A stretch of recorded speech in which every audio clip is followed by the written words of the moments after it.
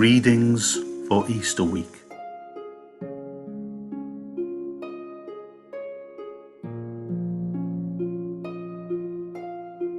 Thursday of Holy Week. Leadership Seminar. John 13:3-15. Jesus knows his dad has delegated everything to him and supplied the resources to make everything possible. He also knows he's on a two-way ticket to heaven and that the return trip is about to leave.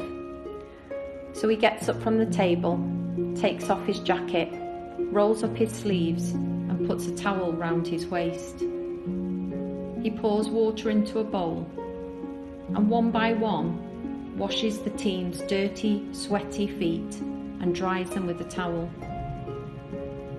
Pete's next in line and he can't quite handle it. "Boss, no way! You're not washing my feet, surely?"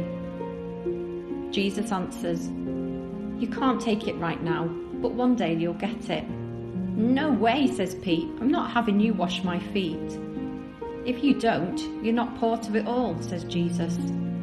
"Okay, then wash my head as well. I'm in totally."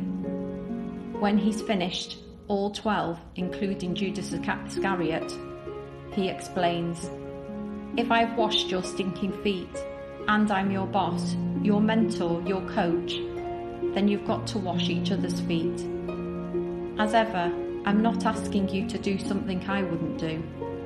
I'm your example, so copy me. Get washing."